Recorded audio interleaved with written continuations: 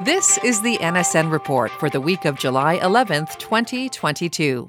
The National Health Service in England says it will begin using drones to do same-day delivery of chemotherapy drugs to patients in remote areas of the UK. The program, which will start its trial phase shortly, will especially help those who are immune-compromised and those who can't afford the trip to collect life-saving medication.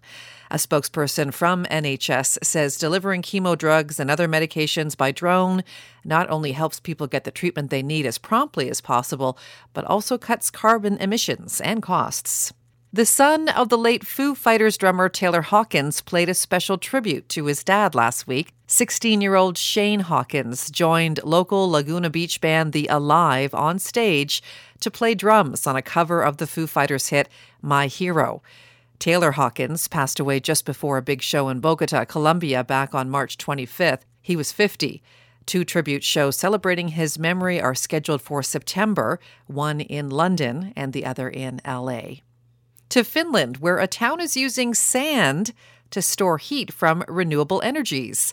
The company behind the invention, Polar Night Energy, uses tens of thousands of cubic meters of sand heated from solar panels or wind turbines and stores it in huge silos. Those silos can retain the heated sand for months, providing home heating during the winter.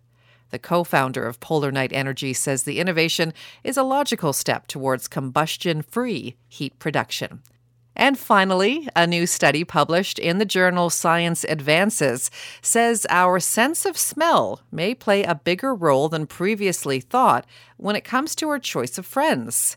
Researchers in Israel say their study found our nose knows if we're going to like someone, concluding there is indeed chemistry in social chemistry. And that's the NSN Report for the week of July 11th, 2022. Have a great day.